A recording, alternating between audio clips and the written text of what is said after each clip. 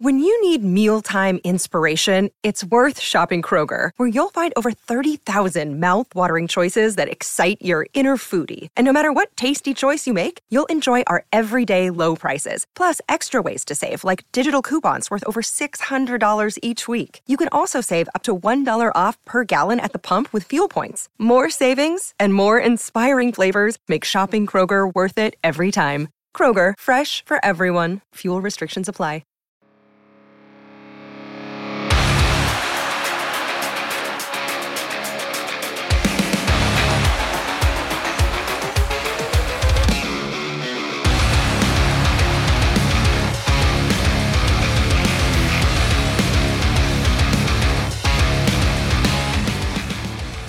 What's up, and welcome to another episode of the Grindline Podcast. You are listening to episode 208. I am your host, Greg. I am here tonight with Ryan and Tyler, but I am also here tonight with managing editor and senior writer at the Daily Faceoff, Matt Larkin. Matt, how are you doing tonight? I'm good, guys. I'm excited to talk about the Wings. Geographically, they're close to me, so there's some kinship there. You know, they're close to my heart, even though I'm not a fan. So it's always fun to talk Wings. Meaning you don't have to wake up too early or too late to watch them play. Exactly. You've got it. Nailed it. Or be upset with the current state of affairs. Yeah. Not close enough to be too worried about how they're performing currently. Exactly. I'm not emotionally invested, but I still feel close enough to the team. I see them enough that I care. Everyone should care. Original Six franchise. Steve Yzerman's in charge. Everyone should care. I wouldn't go that far. Not one of those irrelevant franchises that you don't care about. Ryan and Tyler, how are you guys? Oh, I'm not too bad. I could have done without that debacle of a game in Colorado this afternoon. But other than that, I'm okay, I guess you could say. I started back at work today after paternity leave. So that was mildly brutal. That's why I look partly put together for a change. I'm doing great. I did what Red Wings Ryan, not you, there's another Ryan, Red Wings Ryan, tweeted out saying, I'm not going to watch the Wings today. I'm going to lift weights and become jacked. And that's what he did. And so I did the same thing. I actually happened to see that tweet while I was at the gym. So shout out to Red Wings Ryan. Did you take a selfie and respond to it? I did respond to it. I didn't take a selfie, but I was at the gym. Anyhow, yeah, no, that I could have went without that game as well. I did see some of the highlights and not pretty. So without a selfie, no one's going to know just how jacked you are, Tyler. True. But we gotta do the one in the mirror where you're like kind of shoulders, your lats getting out there and you got to head down, taking the picture. I can see that being you. Tyler off LTIR, back on the podcast. So what we're going to start tonight with, basically, we're going to kind of do a little a roundabout. We got trade deadline scenarios. Sider and Raymond are climbing out of their slumps. But first, I kind of want to start with what the Red Wings need to do to get back in the playoff picture. They are currently 6 points behind the Islanders for a wild card spot with 2 games in hand. Now, they did toss the Avs game out the window. It was really not good. Blame the elevation, blame the refs, blame whatever. I mean, you're going to blame poor defensive play and leaving your goaltender out to dry. But we've kind of seen it go back and forth this season between really good play and not so great play, but we're finally getting healthy. And Matt, I kind of want to get your take on what you've seen from the Red Wings so far this season and where you think they need to be to get back into the playoff picture.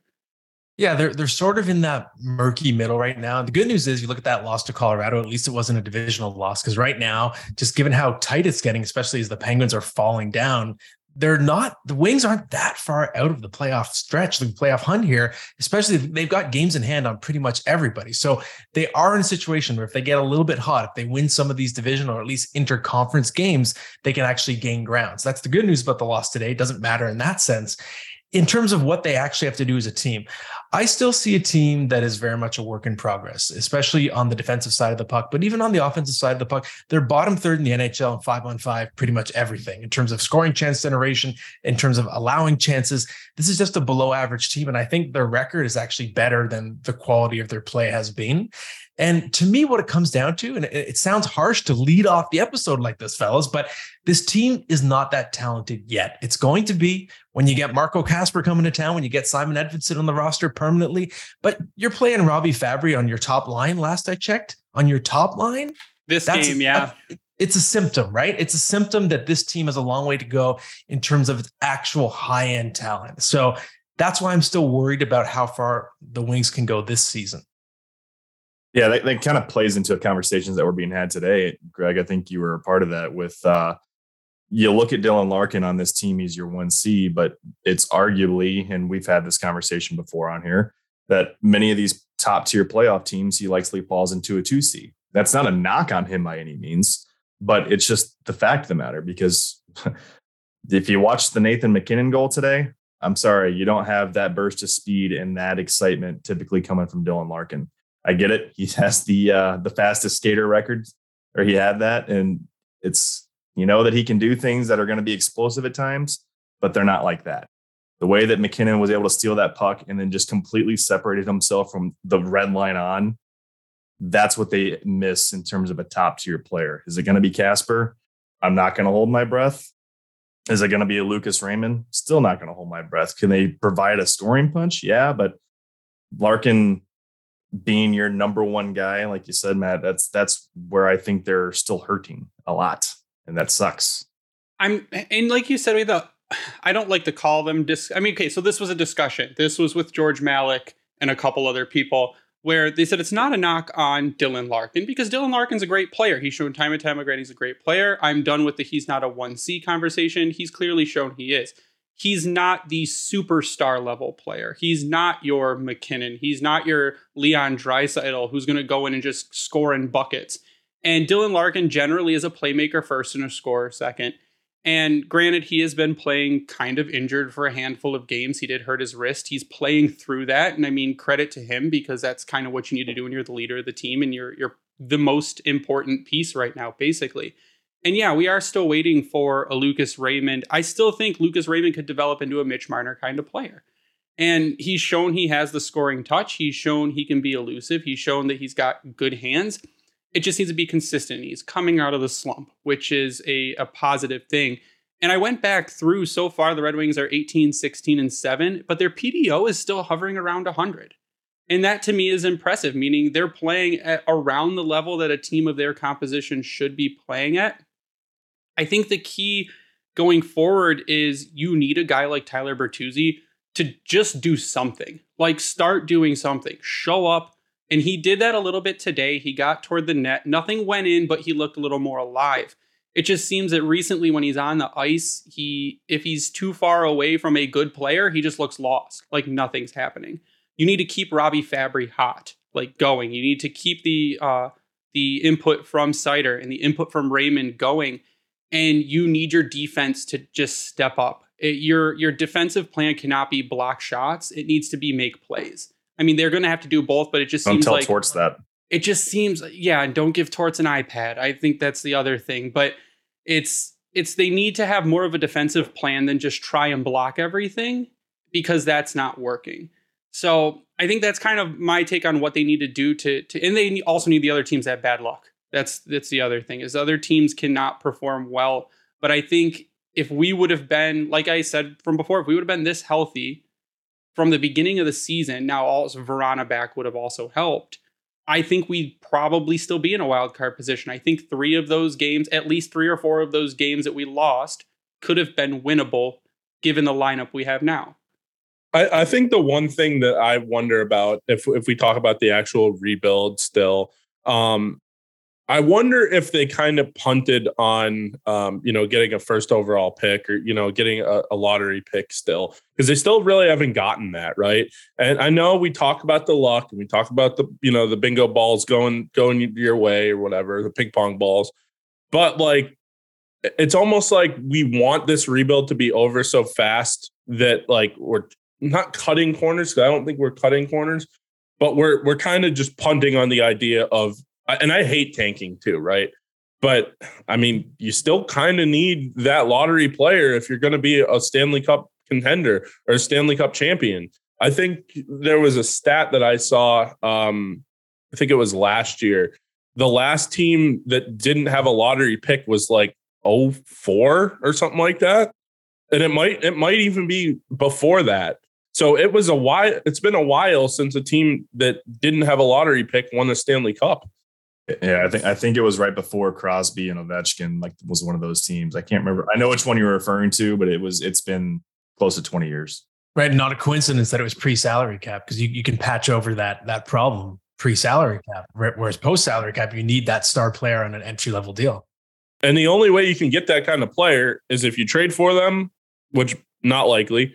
You sign them in free agency or you draft them. And, signing in free agency, we all know that most of the time when you sign someone in free agency, they're past their prime, or at least, you're paying for what they've done versus what they're going to do. So, yeah, like you said, Leon Draisaitl, Connor McDavid, and Austin Matthews, those guys, and Nathan McKinnon, they're not going to free agency. I mean, the closest person to that went to free agency was Stamkos, and he still went back to Tampa. So Matthews could, though. Sure. And then all the Arizona Twitter, all 10 of them will explode. So, and I guess this is where the conversation is trending toward the Yzerplan, because there has been some, I guess, there's been wavering. There's been a disturbance in the force, a disturbance in the force, Ryan. And it has brought out the absolute worst in people over the past 48 hours when they waived Ned. There's no middle ground at this point. That's what I had said. That's polar opposites. But I am going to unleash Matt Larkin on the Yzerplan, because he's got some words he informed us before we hit the record button on the Yzerplan. So I'm gonna let you start this off. Sure. And first of all, in the era of social media, that's where we get these polar opposites. This extreme, everything has to be binary. It's not true. You can watch a movie, it can be a 7 out of 10. It doesn't have to be a 0 or a 10. And the Yzerplan can be just okay. It doesn't have to be the greatest plan ever concocted. It doesn't have to be terrible. That's what Twitter wants you to say. In real life, we can have a rational discussion here and acknowledge that it's going okay. If we look at Yzerman, he came on in 2019. His draft picks were going great. His first draft pick is Moritz Seider, considered a reach at the time. It's a genius-looking pick now, of course. Lucas Raymond looks great. Simon Evanson, scouts I've talked to think his upside is Victor Hedman level. You have Sebastian Cossa, future possible star in net. The list goes on and on. So that element, okay, fine. And the other thing Yzerman has done well, which he learned from the regime in terms of Ken Holland, Jim Nill, the previous Red Wings regime, is to slow cook your prospects. Don't force them to the pros. Don't put too much pressure on them. When they arrive, they're very mature. We saw that especially with Seider. So again, that's a check mark. Where I'm starting to waver a little bit, a couple different things. So one is the idea that Yzerman was going so conservative that you can sometimes create a bit of a losing culture, holding on to Jeff Blashill for so long. And sometimes you get these coaches that they're sort of the shepherd coach. It's a known thing. They're part of the beginning of a rebuild. They're not going to be the coach that actually takes this team deep into the playoffs. They're sort of the janitor coach. If you keep that coach too long, you build this losing culture in this team that gets so used to losing that it's really hard to break that. The other thing that Yzerman did, I think, that I'm starting to worry about this past offseason, he made some unforced errors. If you're playing conservative, you're thinking big, when you finally decide to get aggressive, you don't sign the mediocre C+, B- type of talent in free agency. You don't sign an Andrew Kopp, who was never a goal scorer in his life before last year, never even a goal scorer in junior. He has 3 goals this year? Not a big surprise. He was never a high-end talent. That was a buy high by Steve Yzerman, and I called it as a bust signing the minute it happened. Also, Ben Sherratt was a disaster defensively last year. If you looked under the hood, he got caved in. What happened this year? He got caved in again, and he dragged Moritz Seider down with him. What happens when you remove him from that pair with Moritz Seider? Seider's game takes off. That's another unforced error by Yzerman, sort of thinking in the just make the playoffs mode, which is exactly what you don't want to do. And that kind of went against what he had been doing up to this point. And now you're saddled with a couple guys, especially Kopp, signed long-term. That's not going to be a championship piece. And it sort of dooms the Wings. It puts them into a point where they're playing well enough. They're not, like you guys said, going to get that lottery pick. So it's almost like Yzerman, he got away from what he was doing right, which is more the Rob Blake or Joe Sakic style, play it very conservative. And when you finally go all in, you're taking bigger swings. And I've sort of felt a little bit of a wavering confidence here ever since the offseason. And some of it, of course, is not necessarily Yzerman's fault. You couldn't have predicted what was going to happen with Jakub Vrana. But if you look at the other trade he made for Alex Nedeljkovic, obviously it didn't work out as well as it seemed to at the time. So if I'm just speaking in a nutshell, I think some things are going right with this plan, but I think some things are not. And we're seeing a few leaks starting to spray on the boat. Now, I'll push back a little bit on Andrew Kopp. He did not get a preseason. He didn't get a training camp because recovery from core. So I figured it would take him a little longer to come back. And he is on pace for a career year so far. So he's on pace for about 50 points.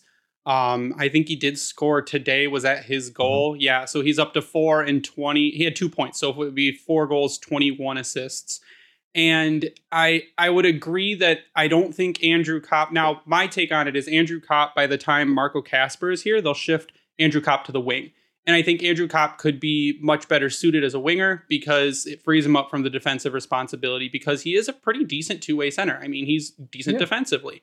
So I'll give Andrew Kopp, if Andrew Kopp continues on the pace that he is on now, which the past 10 or so games, he's been fairly good.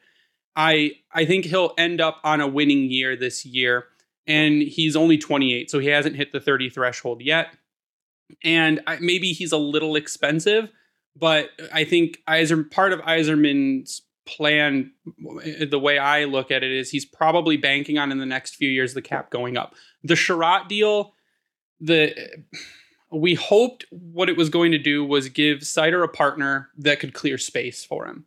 What it did was it gave Seider a partner that could clear space for them, but then also forgot to defend. So you're right. His defensive numbers have been absolutely abysmal. Now, again, he scored a goal today, too.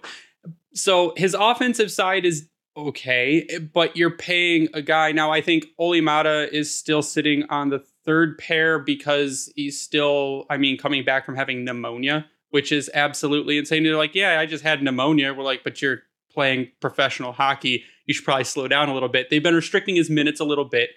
I think if at the end of the day, if Ben Sherratt is a third pair defenseman on your team that you're paying over $5 million for, that's bad. That's not just good. South of, but yeah. Yeah, that's not good. So that is one I will give you. I'll give you what I would consider the panic signing of Robert Haig. Mark Pysyk goes down with an injury, has to have surgery. You sign Haig. Haig's been abysmal. He was activated off of IR today after the Nedeljkovic clear. You can look at, people will point back to the Brendan Perlini trade, even though it was a minor piece that was traded for Brendan Perlini. So not all the trades have been home runs or signings, but I would say Dominic Kubalik has been a great signing. Who saw that resurgence? I mean, you could kind of look at the Tampa Black Hole and maybe a Kubalik resurgence coming out of that. You look at Olimata, who is having a great year. 15 points in 37 games. He already surpassed his entire season last season with LA. Hellberg off waivers seems to be a decent move so far. Ville Husso, though his stats don't look pretty, he's keeping the team in games when he's in games. He's doing as much as he can. So I think that the Yzerplan, part of it is that the Yzerplan was going so well up until the second part of this season, basically, so far. So the second quarter. And it's where you get a few bad losses within a pretty short time period, and people start pounding the dirt online. And you're right. It's either you're in camp Yzerman's a god, or you're in camp Yzerman's the worst. And there's no middle. And it's really tiring because I think if you look at an overall picture, so far, Yzerman's done a good job. I would say with his drafts and what he's been able to hit on, and then guys like Perron and Kubalik and guys that have come in and contributed in this offseason, I would say that the rebuild is probably a year or so ahead of schedule from where it was. If you would have looked at the team last year and looked at it this year, and there's positive development, obviously, that I think we're a bit ahead. It's tough. It's a double-edged sword. What Matt mentioned in some of these signings, they're fair to be criticized. Ben Sherratt's price point, I think what pissed off most people is that he's 31 years old. He'll be 32 not until May. So and he's at $4.75 million. But yeah, he's just south. Right now, he is your highest paid defenseman. And you would expect, now this is going back to conversations we've had last season with DeKaiser. As your highest paid defenseman, you expect a hell of a lot more out of that. And right now, we're not getting that. You've seen him move around with his partners, and you could argue that each guy that he's played with, they've played worse. Aronik's on the fence because he's just having a fantastic season and kind of piggybacking off of the offensive output that he had from last year.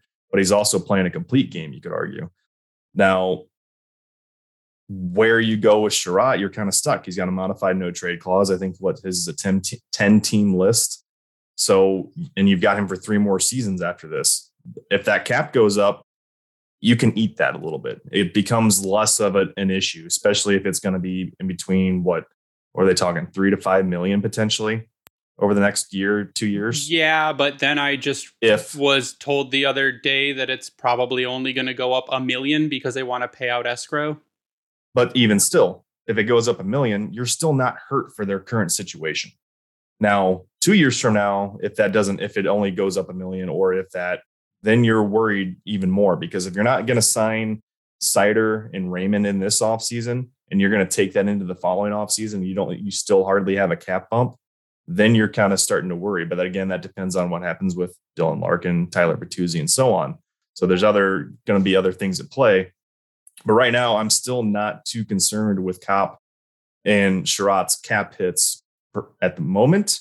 Kopp, like you said, he's finally come into his own. We were talking about that early. I think there was some frustration with all of us the way that he was playing, but I think that core muscle, he's finally come into his own, and he's finally hit that hockey level of play, or elite level of play, I guess you could say, for what an NHLer expects. It just wasn't there. He finally seems to be healed. You could say that Bert looks to be healed. So certain guys finally we're seeing from them what we expected. And that's all we can hope for. But is that going to turn into wins? That's where those criticisms are going to be coming through, especially when you refer to this season versus last season. Yeah, this team has arguably looked better with the eye test, but on paper, it's not much different. And with some of these blowout losses that we're seeing this year, we saw that a lot last year and the year before. And I think that's where some of that boiled up frustration is coming from, is that these losses are still the same. And that's where people are like, what is actually happening at this point? While it looks better, it still isn't in a way. They're competing more. Seems to be a bit more parity in the East. I mean, we all talked about it before. We didn't expect Boston to go absolutely apeshit and destroy pretty much everyone that they came up against this season. But it's gotten a little bit tighter now. And we've already talked about the gauntlet that Detroit had in December. And they did that with a depleted roster. Now they've got a healthy roster, but we're still seeing some of that struggle. So things need to click, and it needs to be kind of quick. Tyler? Yeah, I mean, as a whole, I think the rebuild is on the right track. There's certainly some issues. Those two signings, Kopp and Sherratt, and especially Haig. I think Haig's a pretty miserable one too, considering how he's played. Sherratt, I mean, I said on the podcast the other day, I said I really hate watching him play hockey. And it's true. I like his physicality, but besides that, I mean, you would think he's this big meat and potatoes defenseman who can play really good defense. And it's kind of the opposite. He's a pretty good offensive defenseman, but when it comes to defense, he's MIA. So, I mean, I think that's the biggest issue. But in terms of the rebuild, I mean, I think if you look at the team itself, like, yes, they're competing. They're right in it. The East is pretty competitive. But if you look at like the whole landscape of the rebuild itself, like we talk about that lottery pick, that I feel like Yzerman kind of got ahead of himself a little bit. Instead of slow playing it, like the way he was slow playing it the whole time. And then he said, you know what? Okay, let's get some winning culture going here. But what winning culture is going to do is it's going to help you, establish a culture, but it's also going to hurt you in the sense of the lottery and in the sense of, the draft. And that's where, you're going to create yourself as a Stanley Cup contender unless you get lucky or you get a player from Russia or something like that. I mean, that's the only way you're going to get better is have some sort of a lottery pick or some sort of a impact player. And they really just don't have that. Like we talked about on offense, they're hard to watch on offense. And you would think that would be the strength of this team, considering the players that they do have up front. I guess you can kind of blame the injuries that they've had as well. But, just as a team this year. You're also missing your game breaker in Vrana. He's your offensive game breaker. He's the guy who could just come in and score goals at will. And I mean, that's a big piece that's missing. Tyler Bertuzzi was the other one. Like last season, Bert could come in and he could score goals. Yeah. And then he's out for most of the season. And when he is in, he's not scoring. I agree with you. I mean, the biggest thing too is there's been so many injuries. They really haven't had a chance to get their entire roster out there. And, I know most teams don't.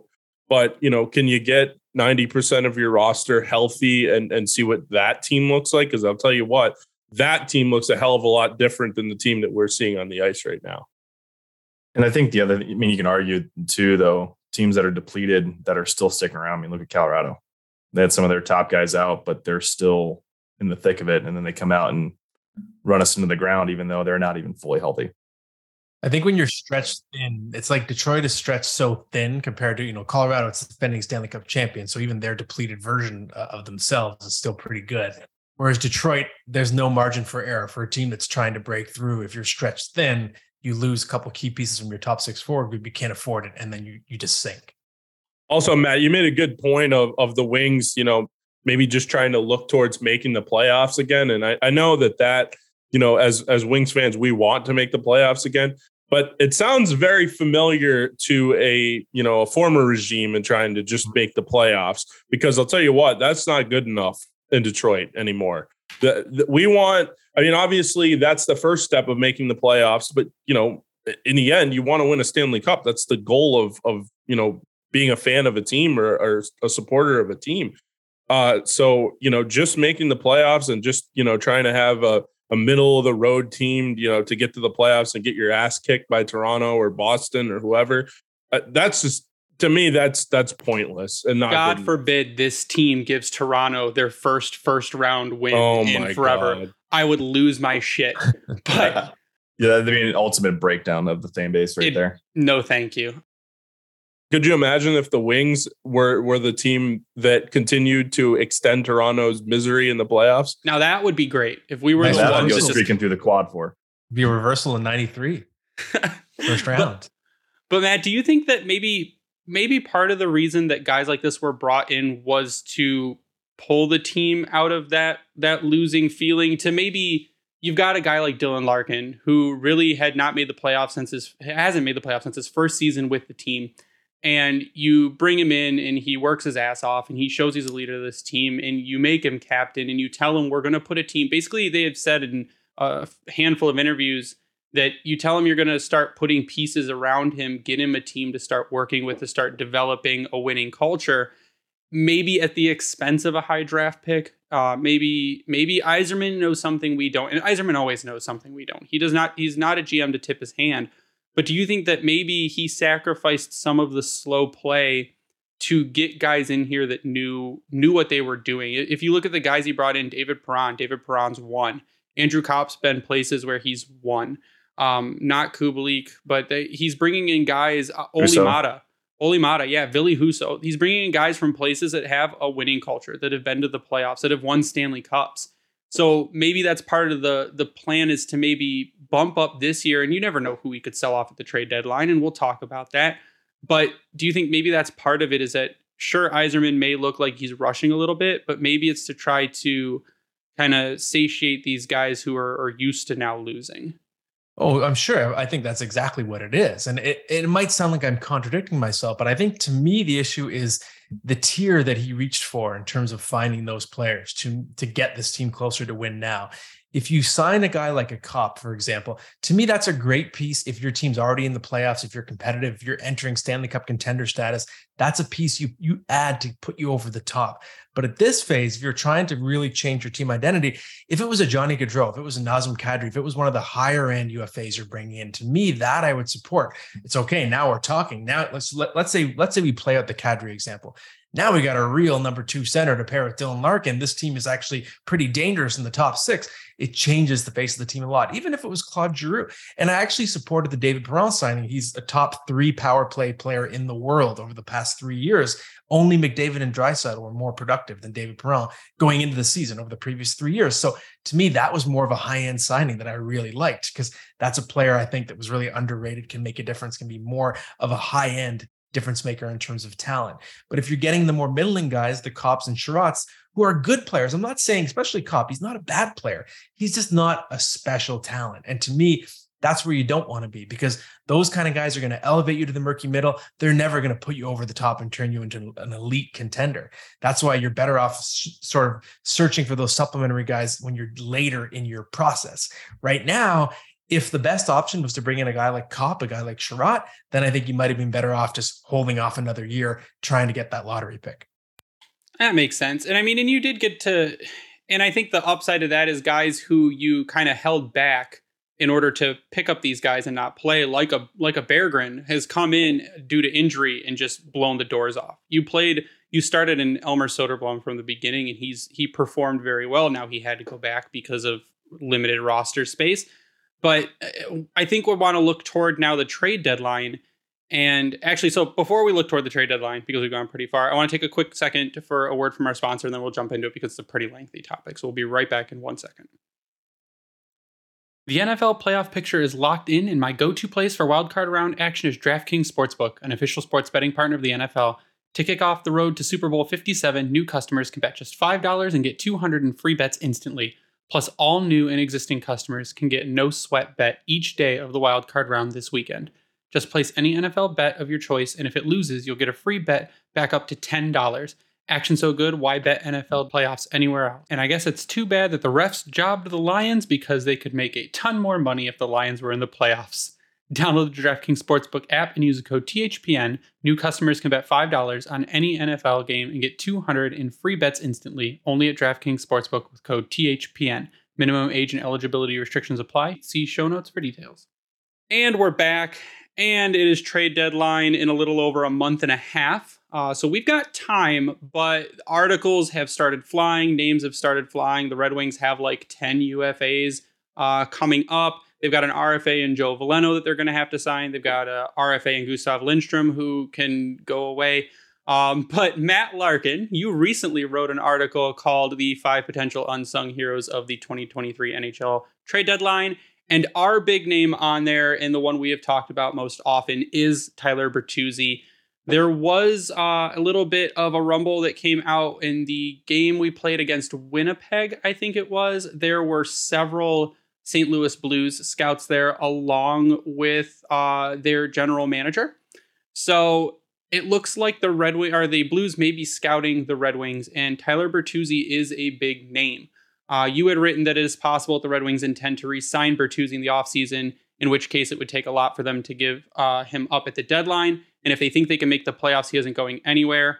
I am not confident that the conversations with Tyler Bertuzzi to re-sign are going very well. He has had problems in the past with contract negotiation. He has been injured. If I said earlier today that I don't even know if I'm comfortable giving Bertuzzi like a 5-year, $5 million contract because of the injuries he's had and then how he's looked when coming back. But do you still think the return for him would be as high as if they traded him last season? Maybe teams go off of his past book of work? I think last season he was having a tremendous year, but then there was more of the concern about where he could play with the vaccination status that almost offset this year. Now he's a rental. So maybe now that there's no concern anymore about the vaccination status, it's actually roughly the same. A disclaimer, the article, I got to give a shout out to Neftali Clinton. He was the author of that article. I did manage that article. I edited that article, but I can't take credit for it. Neftali Clinton's the guy who wrote it. But with Bertuzzi, to me, I'm curious if you guys are going to agree with me on this one. I think he's a sell high for Steve Yzerman. He's 27 years old. He's coming off a tremendous season last year. He's been proven to be pretty injury prone. Kind of reminds me of Brendan Gallagher that way, a really scrappy player, but sometimes he's his own worst enemy, can't get out of his own way. He just plays a style that is so taxing. He cannot help himself but get banged up.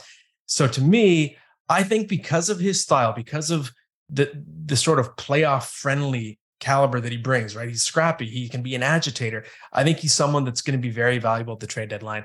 And I think you cash out that chip. By the time the Wings are breaking through, I think Bertuzzi is going to be past his prime anyway. So I think he's a prime sell high. I think you can get a first round pick for him. Maybe even more, because there could be a bidding war for this type of player. When you think about contenders that know they need a little bit more sandpaper to get over the top, I could totally see a bidding war situation. So I agree there. We had said, now I think we had all agreed, me, Ryan, and Tyler from the beginning, that you're right about it. Tyler Bertuzzi is a rough and tumble guy. He bangs in the corners. He's the grit factor, but that's the kind of style of play that does not lead you to a super lengthy, high productive career. you may see Tyler Bertuzzi by the time he's 30 start to decline. And that's not the Red Wings window for contention. So I'm on the same bus. You sell high, you sell him well, a team like maybe Boston can use him. Toronto's apparently had their eye on him for a very long time. And now you'd have to probably, if you retain some salary on the deal, because he is a rental, it doesn't matter how much you retain. The Red Wings have the cap space to retain. That you're right. You may be able to get a high prospect. You may be able to get a high pick. You may be able to get a high pick and a good prospect. You may be able to take Tyler Bertuzzi and bundle him for a good roster player. So that's one that I would kind of be looking at, because you'd also have to assume that a team, if it is not a playoff team, or it's a playoff team with the cap space and thinks they're going to be a playoff team for the next few years, that they're going to want to get a contract in place with Bertuzzi too. That they're not going to trade for him without contract, knowing that he's going to sign a contract. So I think Bertuzzi, they'll look at his past, look at what he's been able to do. He's been a 30-goal scorer in his career. The back injury doesn't seem to be an issue anymore, and the past 2 injuries were both wrists, which seem to be okay now. I would agree that I would sell high. I don't see a reason in keeping him. I see further roster or cap crunch if you do keep him and try to re-sign him. So I'm also on the sell boat. Yeah, I think what as Greg mentioned, we're all in the same boat. Like we thought last year was your best chance to try to sell him off and get the highest possible pull you could. Now, if he can have a great next month or so of play, then it's still a thing for us to go for. And for the way that things have gone this season, I mean, it makes sense to try to do that, because for all intents and purposes, they could very well likely be two years still away from even truly breaking through that playoff barrier. I hope not. I hope that's going to be next year. Hell, maybe if things get crazy, it'll be this year, but I doubt it. But like to your point, Matt, by the time that finally does come around and they are actually threatening in the playoffs, he's going to be 33, 34. It's not to say that he may fall off completely, but the odds aren't in his favor at this point. So what if you can pull in, like you said, a first round pick for Tyler Bertuzzi? I'm taking that all day, because if you give that type of capital to Yzerman, and we've already seen his last several first round picks, and you really can't be too upset about those. If he can get another one, make that 2 coming into this season, and what looks like a pretty damn good draft year, you do it. And I'm not going to be very upset. Now, am I going to be upset because you lose a guy like Bertuzzi? Yes, he's like a Kachuk light, if you will, in terms of he's going to piss you off, but he's not going to be a complete piece of shit about it. So that's where you have that type of guy, and then he's going to go out there and score a goal on you, or he's going to steal the puck and have a great crossing pass to set up somebody for another goal. So is he still the top of who I think Detroit should be willing to be separate from? Yes. Would I want that to happen? Not necessarily, because I still think that he can help push this team above where they need to be if he stays on this roster. But again, like Greg, what you mentioned, how much is that going to cost? We don't know. Tyler? Yeah, I think the biggest thing with Bertuzzi is, I mean, I don't want to beat a dead horse here, but, you know, you should have sold high last year. You really kind of couldn't because of the whole vaccine situation. I wouldn't be against trading him. I think that if you're not, I'm of the, belief that if you're not going to re-sign someone, you better to get something for him than lose him for nothing. And I do agree with Matt there. He is the type of player that a playoff team will look at and say, you know what, I want this guy in the lineup, whether it's on the second line or the third line or even the fourth. I don't think he's a fourth line player, but either way, somewhere in the lineup, he can fit in on a playoff team and, have some tremendous success, really. I mean, you just think about him playing for, I don't know, think about Toronto, think about Boston, think about Colorado, some teams out west. Seattle. I mean, they got a ton of cap space. They're a team that, is in the playoff race right now. So, I mean, how about a team like that? There's a lot of different options, but the biggest thing to me is like, if you're not going to re-sign him, trade him away, get what you can for him. A first round pick, hell, I'd sign me up for that. I mean, Yzerman's done a great job with his first round picks historically, even going back to Tampa. So I'm all for it. I'm all for it, especially if it can get you, a couple more swings at it. But I will say one thing. I don't think they're trading him if the Wings are, in the playoff hunt still. So right. That's the one biggest thing that I'm intrigued though by is, yes, he's got just south of a $5 million camp. Like a 1-for-1 team trade, I don't necessarily think may work. Are we gonna have to see the brokerage deals going on again? That's already been talked about a little bit. And like, are we gonna have to have a 3-team deal to make that cap hit work for a team? Like, say Toronto, for instance, if they were the ones that finally made things happen to go get him, who else is going to have to be involved? You'd have to probably retain as much salary as possible, and you'd have to take 50. Back a roster player from Toronto to make that happen, which not really a big deal. And then, you could do another, you could add in a third team to maybe take another player from Toronto that's just taking up space for a pick and send a pick back to Toronto or whatever. But teams make it, at the end of the day, teams make it work. If they want a player, they'll make it work. It doesn't matter what they have to do to make it work. They'll make it work. Red Wings legend David Savard. Oh, Jesus Christ. Didn't even jump on the plane, Ryan. That's And maybe it's all part of the grand scheme. But if you can get a first round pick for Tyler Bertuzzi, and the Red Wings have a glut of defensive prospects, high caliber defensive prospects that are all coming up around the same time, maybe you can take both your first round picks plus a prospect and move up in this draft to a relatively high position where you can take a really, really good prospect. Instead of sitting at 15 and having 2 picks, maybe 15 and 25, maybe you can take those 2 picks and you can move up in the top 5. So there's always Yzerman is a wizard, and he'll always find something like that to do. No one saw us moving up to take Kosa, and it happened. So, Matt, did you have anyone else on your trade list for Detroit that might be? I mean, I've got a couple people, but I wanted to kind of get your look at it.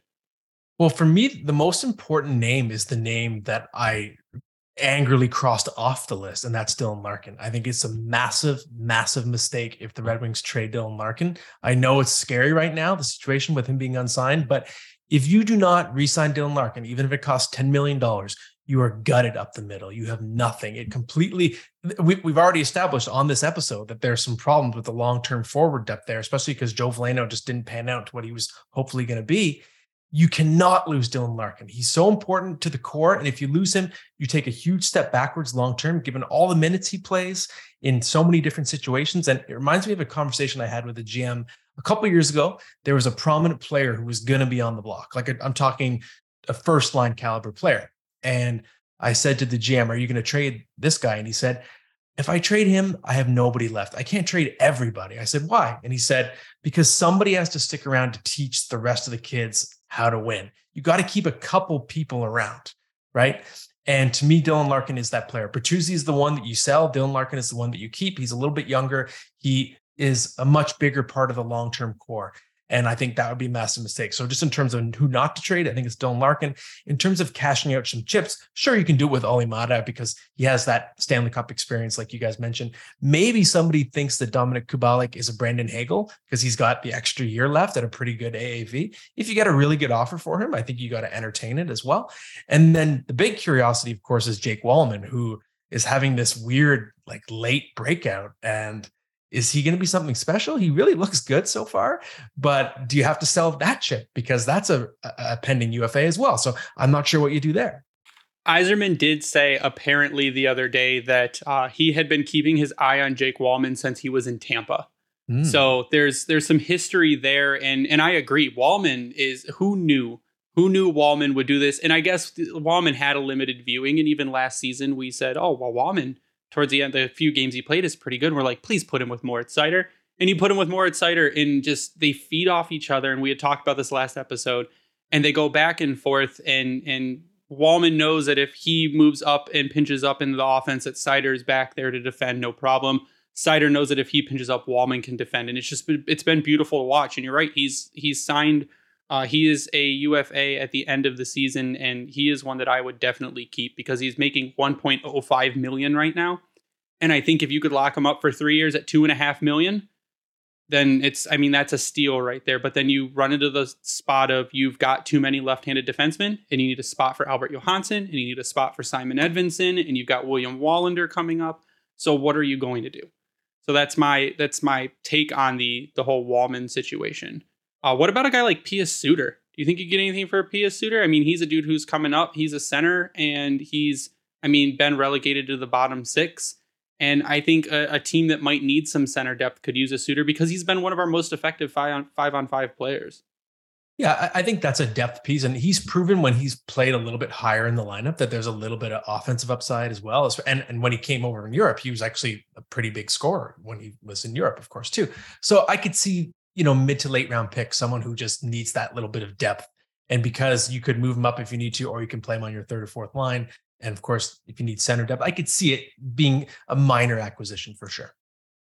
That one's tricky for me. I go back and forth with Suter a lot because at times you look at the cap hit 325 and you're like, I maybe expect a little bit more, but at the same time, he's also fitting a need of an all situations type guy because he reminds me a lot of a Darren Helm in terms of what he can bring defensively, but also offensively. And I'm probably going to get yelled at for this one because I'm putting Darren Helm out there as a comparison for somebody, but it's like there's so many opportunities where it seems like he has a prime scoring chance and then he touches it and it's gone.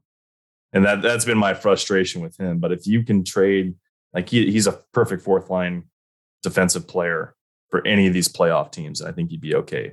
Are you going to get anything great out of it? Probably not. That's the trade-off on me for that one. Yes, my question is if the Wings are in this position right now, are they making a trade or not? Oh yeah, there's no doubt in my mind that Steve Yzerman still knows he needs pieces. He has said that already, that he's not in the camp of trading high picks right now because that's not in the position the team is in. So I think that's a tough sell to the fan base if you're 5 points out of a playoff spot and you're punting on your playoff opportunities. That's a tough sell, especially to a fan base. The vote of confidence is to do nothing, though, right? It's not to go all in. It's just if you keep Tyler Bertuzzi and Olli Meta, I think that's the message to fans that hey, we're standing pat because we have a shot. The old Ken Holland, I like our team. My only worry with that is that if you stand pat, I'm not giving a deal that I am not giving Tyler Bertuzzi the deal that he's most likely going to ask for. And at that point, Tyler, you're letting him walk for nothing at the end of the season because you've got to choose. You're going to give Moritz Seider probably somewhere in the realm of $10 million. You're going to give, look at what Boldy just got today, a 7x7. That's almost direct Lucas Raymond comparable. So you got a lot of money you got to spend. And if Tyler Bertuzzi's asking for a 5 or 6 year deal at $6 million, $6.5, $7 million, I can't see any way to make that work. And you've still got a goalie situation you've got to figure out. Like, is Magnus Hellberg, you're going to sign Magnus Hellberg to a $1.5 million contract and try and find a trade partner for an Nedeljkovic who just passed through waivers? Ville Husso is clearly going to be your starter. You've got him signed through 2024-25, but you need to get rid of a goalie. You're not going to carry 3 goalies. And that's the other one is there a trade market for Ned, even though he had floundered in Detroit, but has had a very, very good conditioning stint in Grand Rapids? It's more than a conditioning stint now, unfortunately for him. Conditioning stint / reassignment. Extended stay in Grand Rapids after he cleared waivers, which I think that's what pisses people off the most right now is that they had such a good attachment to Ned and Vrana, and for good reason. Last year, ever since Vrana's come on, he was a hot commodity goal scorer in Detroit.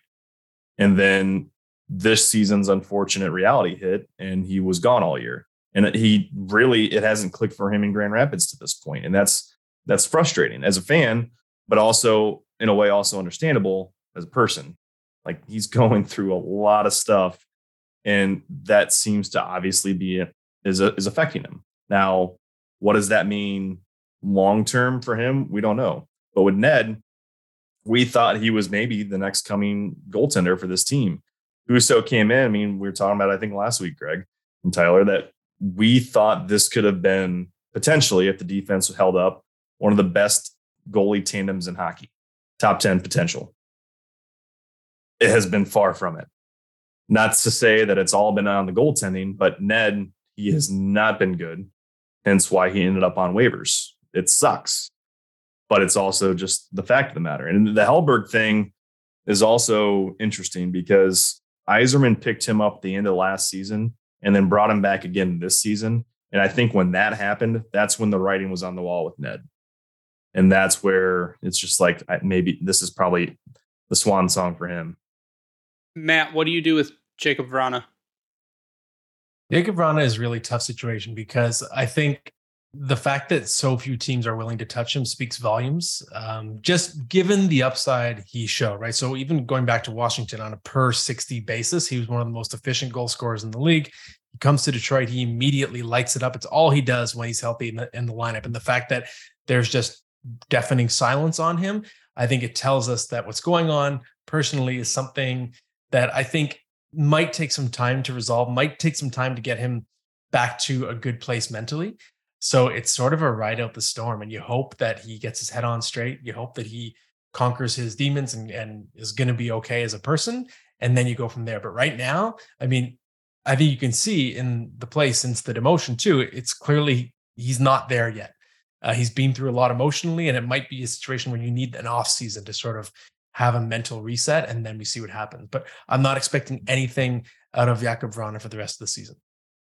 I wouldn't either. I am also kind of down on the people who are saying he'll never play another game in a Red Wings uniform, or that it's like they instantly, as soon as he went into players' assistance, they instantly wrote him off. And I don't think that's fair. I think that everyone, I mean, hell, Steve Yzerman knew guys like Bob Probert and what the hell they had going on. So I don't think you can say a guy going into a player's assistance program or battling through and then being cleared and coming back that they're done with the team, because like I said, he is an offensive game-breaking talent when he's on. And right now the mind is not matching the hands and it's not matching the feet. And that's what he needs to figure out. So they say he looks a step behind. They say he can look lost. It's not all working together. But once it all starts working together again, you hope that he can regain that. And I don't think I'm ready to give up on that yet, because you still got him for another year. And if you give him that off season to kind of rehab himself and see what he needs to do to get back to game shape, because he's in good physical shape, he's not in game shape, then I think you've still got something. I don't know if there are fences that need to be mended. I don't know if there are conversations that need to be had there, because I mean, for a guy like that, maybe he's not happy he got sent to Grand Rapids. Maybe he thought he was ready to come back right into the NHL lineup, which is a big ask. But I hold out hope that there is still a way to repair that relationship, because he's a guy, one, it's a human being. That's one half of it. It's a human being that you want them to be well, and you want them to be in the best space they can possibly be. And then on another plane, he's a player that's very impactful, and he's very good for the team, and he's been fantastic to the fans and to the city. So I still hold out hope that Vrana comes back.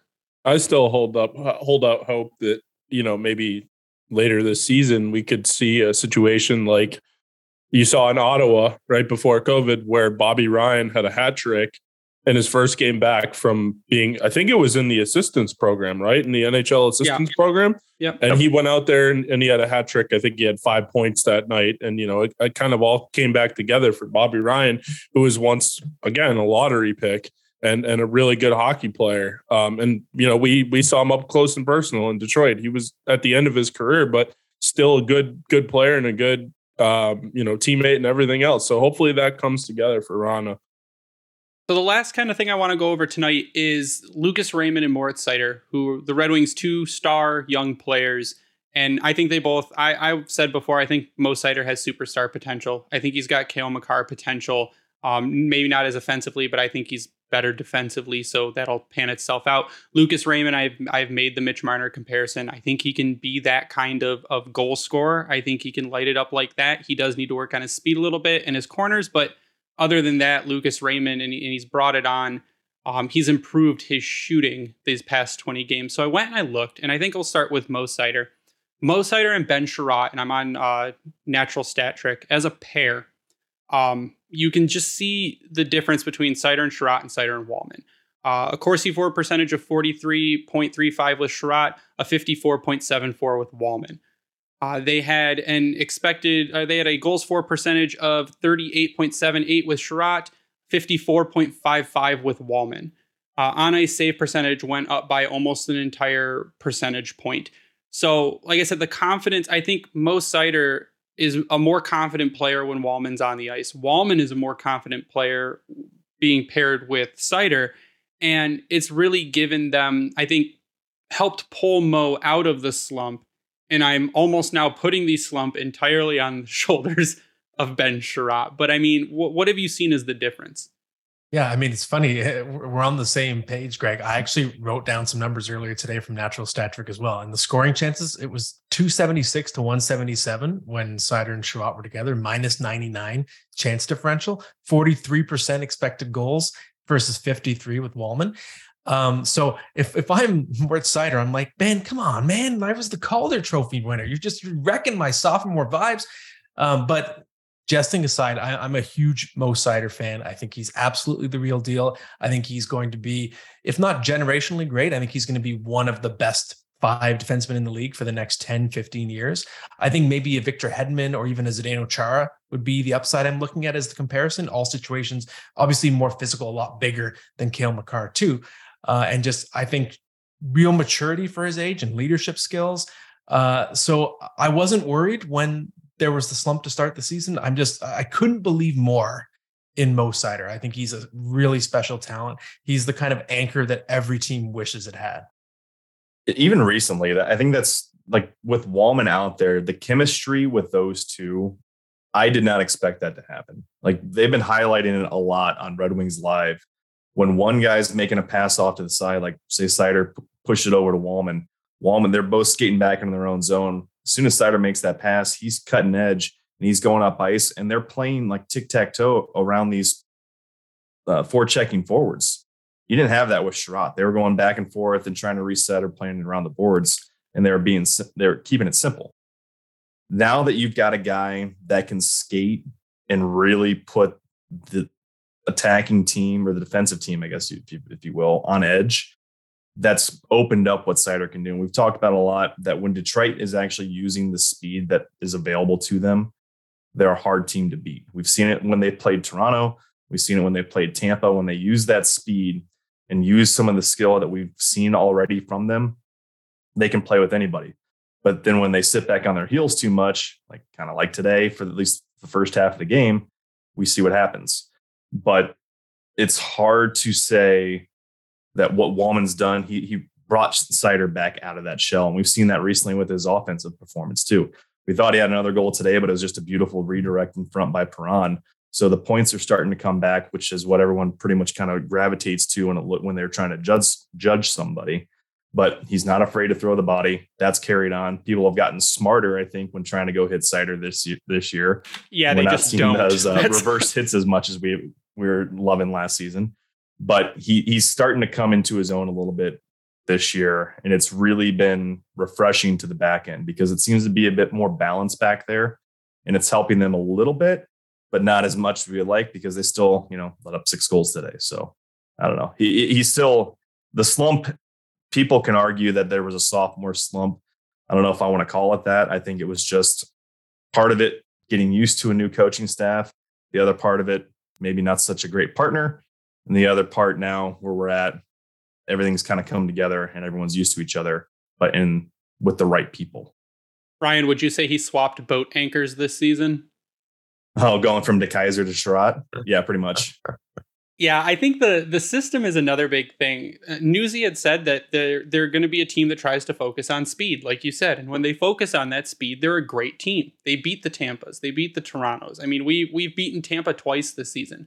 That's like been unheard of for the past 5 years. It doesn't happen. But with Cider, you're right. He swapped boat anchors. That's one thing that I'll say about him. But he's just been able to kind of loosen up a bit. I think when he's worked on his defense, we know what he can do defensively. But to free him up offensively and get those chances to just shoot the puck on net, and I think that's one thing that he's being told to do more, is just when you've got the puck and you've got the opportunity, shoot it. Just get it on net. And that's one thing that Hronek was told by Bob Bugner this season was shoot the puck. When you have the puck, shoot it, and it will go. It'll find its way in. And it's happened. And instead of looking for the cute pass or looking for the open guy, get it in front and let the guys in front clean it up. That's why you have a Perron. That's why you have a Michael Rasmussen. They're the guys that are going to get in front of the net. Yeah, a Berggren. They're going to get in front of the net and try to get it in. So I think that's what Mo is going to try to do more. But then he's also now not afraid to pinch in if he needs to, because he's got Wallman as kind of the anchor in the back. Yeah, I mean, I think the biggest thing about Sider is with Sherratt, he was not good, and he got dragged down by Sherratt, and now he's playing with Wallman. He's gotten much better. My question is, I'm not worried about Sider at all. What's a word that's not worried, but kind of, you know what I mean? Like, I'm not particularly worried about Lucas Mildly Raymond. Concerned. Yeah, maybe mildly concerned. There you go. I'm mildly concerned with Lucas Raymond. He's Why? pacing to outscore last season. Yeah, I mean, he just passed Gordie Howe for like the most scoring by under 21 Red Wing, and he's still got like 30 games left. I know, but eye test wise, I feel like he looked better last year than he does this year. Is it because you guys look alike? Is that where we're going at right now? Yeah, we keep making fun of you because you you kind of look like you could be related. Well, that might be possible. And no, I'm Dominican and Italian, and he's Swedish, so I don't think there's much of a comparison, that way wise. But no, certainly I think looks wise we have similar features. Matt, what's your take on Lucas Raymond? Lucas Raymond, it's the same as Sider for me. I'm a big believer in Lucas Raymond. I'm still a believer. I fully expect him to be, I think, if not Mitch Marner, I think Henrik Zetterberg. I guess I'm locked into this Red Wings similar comparison, similar country, but I do think it actually fits, just given the fact that Raymond is so intelligent as a player. And I think he's going to be an intelligent two-way player. And I remember I did a story when I was with the Hockey News last year on Sider and Raymond. I got to know both of them for this story. I talked a lot to the Red Wings scouting department and spoke to Sean Horkoff in player development. He raved about Lucas Raymond's video studying. He's a student. He was like a good student in school. He's just a smart kid. And by the time he arrived, that's why he was able to transition so quickly and kind of look like a veteran, because his brain is just such an asset. And I think he's going to figure it out, even though he needs to find a little bit of consistency. Maybe people have the book on him a little bit more. The fact that he's gotten hot, even just within the last, it was going into today's game, he had, I think, 14 points in his last 12 games, second star of the week. So it was only a matter of time before he was going to figure it out. He's too talented not to. And I don't think Lucas Raymond is going to be a superstar. I don't think he's going to be challenging for the Art Ross trophy, but I think he's going to be an 80-point player perennially. And I think he's going to be someone who eventually gets a little bit of Selke trophy discussion. I just see that brainy element to his game with his stick as well, even though, like you said, he's not an elite skater, but I just think he does everything else well. He thinks the game so well that I think he's going to be sort of, I would describe it as a guy you win with. I could see Lucas Raymond being someone that comes through in the playoffs just because he's so intelligent. What I've seen biggest thing from him this year, and we talked about it a lot before with him, and we saw it in the preseason, really, for the video that we talked about last week, I think it was, Greg. He is very positionally sound. And you can tell the growth in that sense between last year and this season. He's got a more complete game. And I know whenever you hear Yzerman talking, he wants to see those guys playing that 200-foot style of hockey, because that's what we got used to with him all those years in that Red Wings team with Scotty. That's what you're starting to see more from Raymond. They're putting more trust in him to go out there and do what's needed in any situation. And if he starts getting more on that, like the PK, for instance, as he starts progressing through these next couple of seasons, that's 100% a win for what they've got in that type of guy. And that tells me right there that they've got full faith in him to go out there and do whatever it takes to make sure this team is being successful. They're already doing it now with him offensively. He's out there in power play 1. He's out there in the final couple of minutes if you got the goalie pulled. So we're seeing that now from a young player still trying to figure it out in a way. And they're highlighting it again. Like I said, he's already looking to outpace what he had production-wise from last season. Would you like to see more? Probably. But if he hits 60 points this year, you really can't be too upset about that for a guy his age, where they're at in this whole rebuild process and how things are coming along. And right now, I think with Bert back, that's a huge plus, because him, Bert, and Larkin is a fantastic trio out there.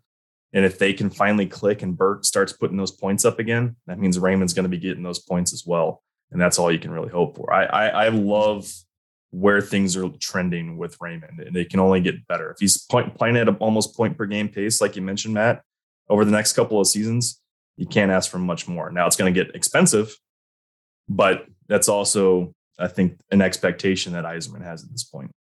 That's a problem for later Yzerman. But yeah. Raymond is on pace for 60 points this season.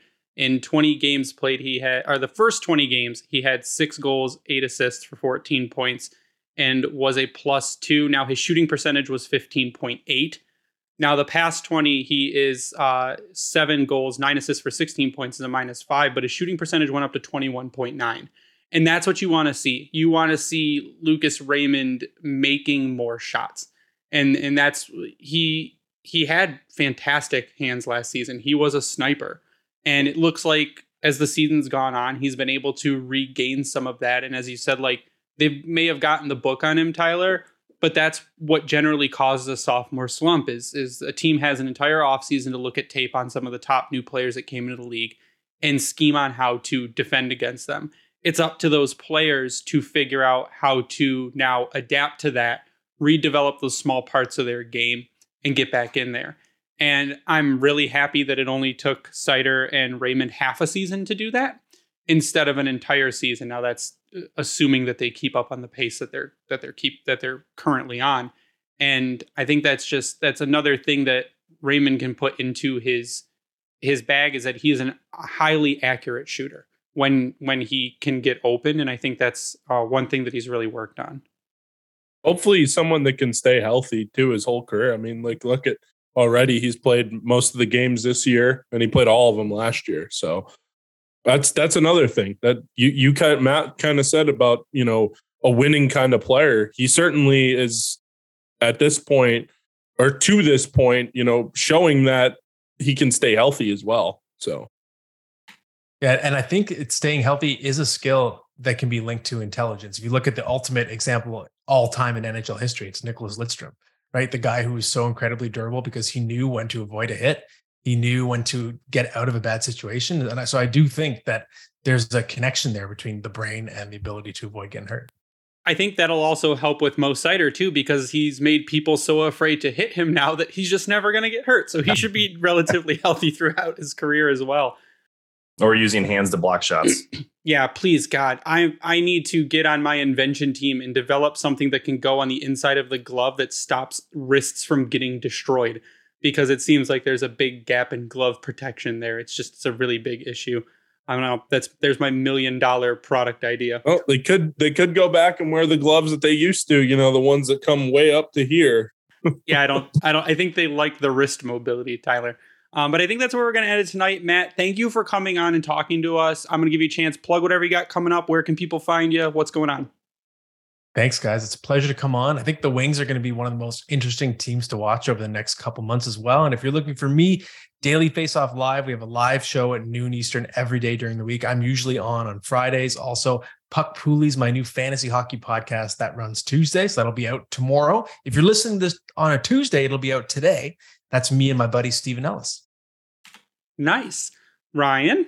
Should have reached out to you yesterday. I was trying to figure out who to play between Chandler Stevenson and Nick Backstrom this week. So far, it's not working out. Stevenson didn't have a hot start, so we'll see how it goes. But no, already Ryan 33. Tyler? No, I mean, my final thoughts are, let's just continue to see where this season goes. This team get healthy and, hopefully they can go on a run. And you can follow me on Twitter at SealDog91. My final thoughts are, as always, when we have a guest, is going to be thank you again, Matt, for coming on and taking the time to talk to us. It was great having you on. You can follow me online at Bringing the Wing. You can follow the Grindline Podcast online at Grindline Pod. We'll give a shout out to the Hockey Podcast Network at HockeyPodNet on Twitter for hosting us and spreading our podcast around. We also give a shout out to Vintage Detroit, the only place you should get your Detroit jerseys from and worked on. If you use the promo code Grindline on Howie'sHockeyTape.com, you'll get 10% off your order. Use that same promo code on Bring Hockey Back, you'll get 12% off. You can find our own merch at redbubble.com by searching The Grind Line. And you can go to YouTube and sub to our channel to see all of our beautiful faces, plus this special guest here who just has fantastic wonderful hair. Absolutely fantastic hair. Fantastic. A trademark, apparently. But again, check out Matt's stuff on the Daily Faceoff. There's fantastic content coming out constantly from them, so go check it out. But that is going to do it for us tonight. So for Ryan and Tyler, I am Greg. You stay classy, Hockeytown.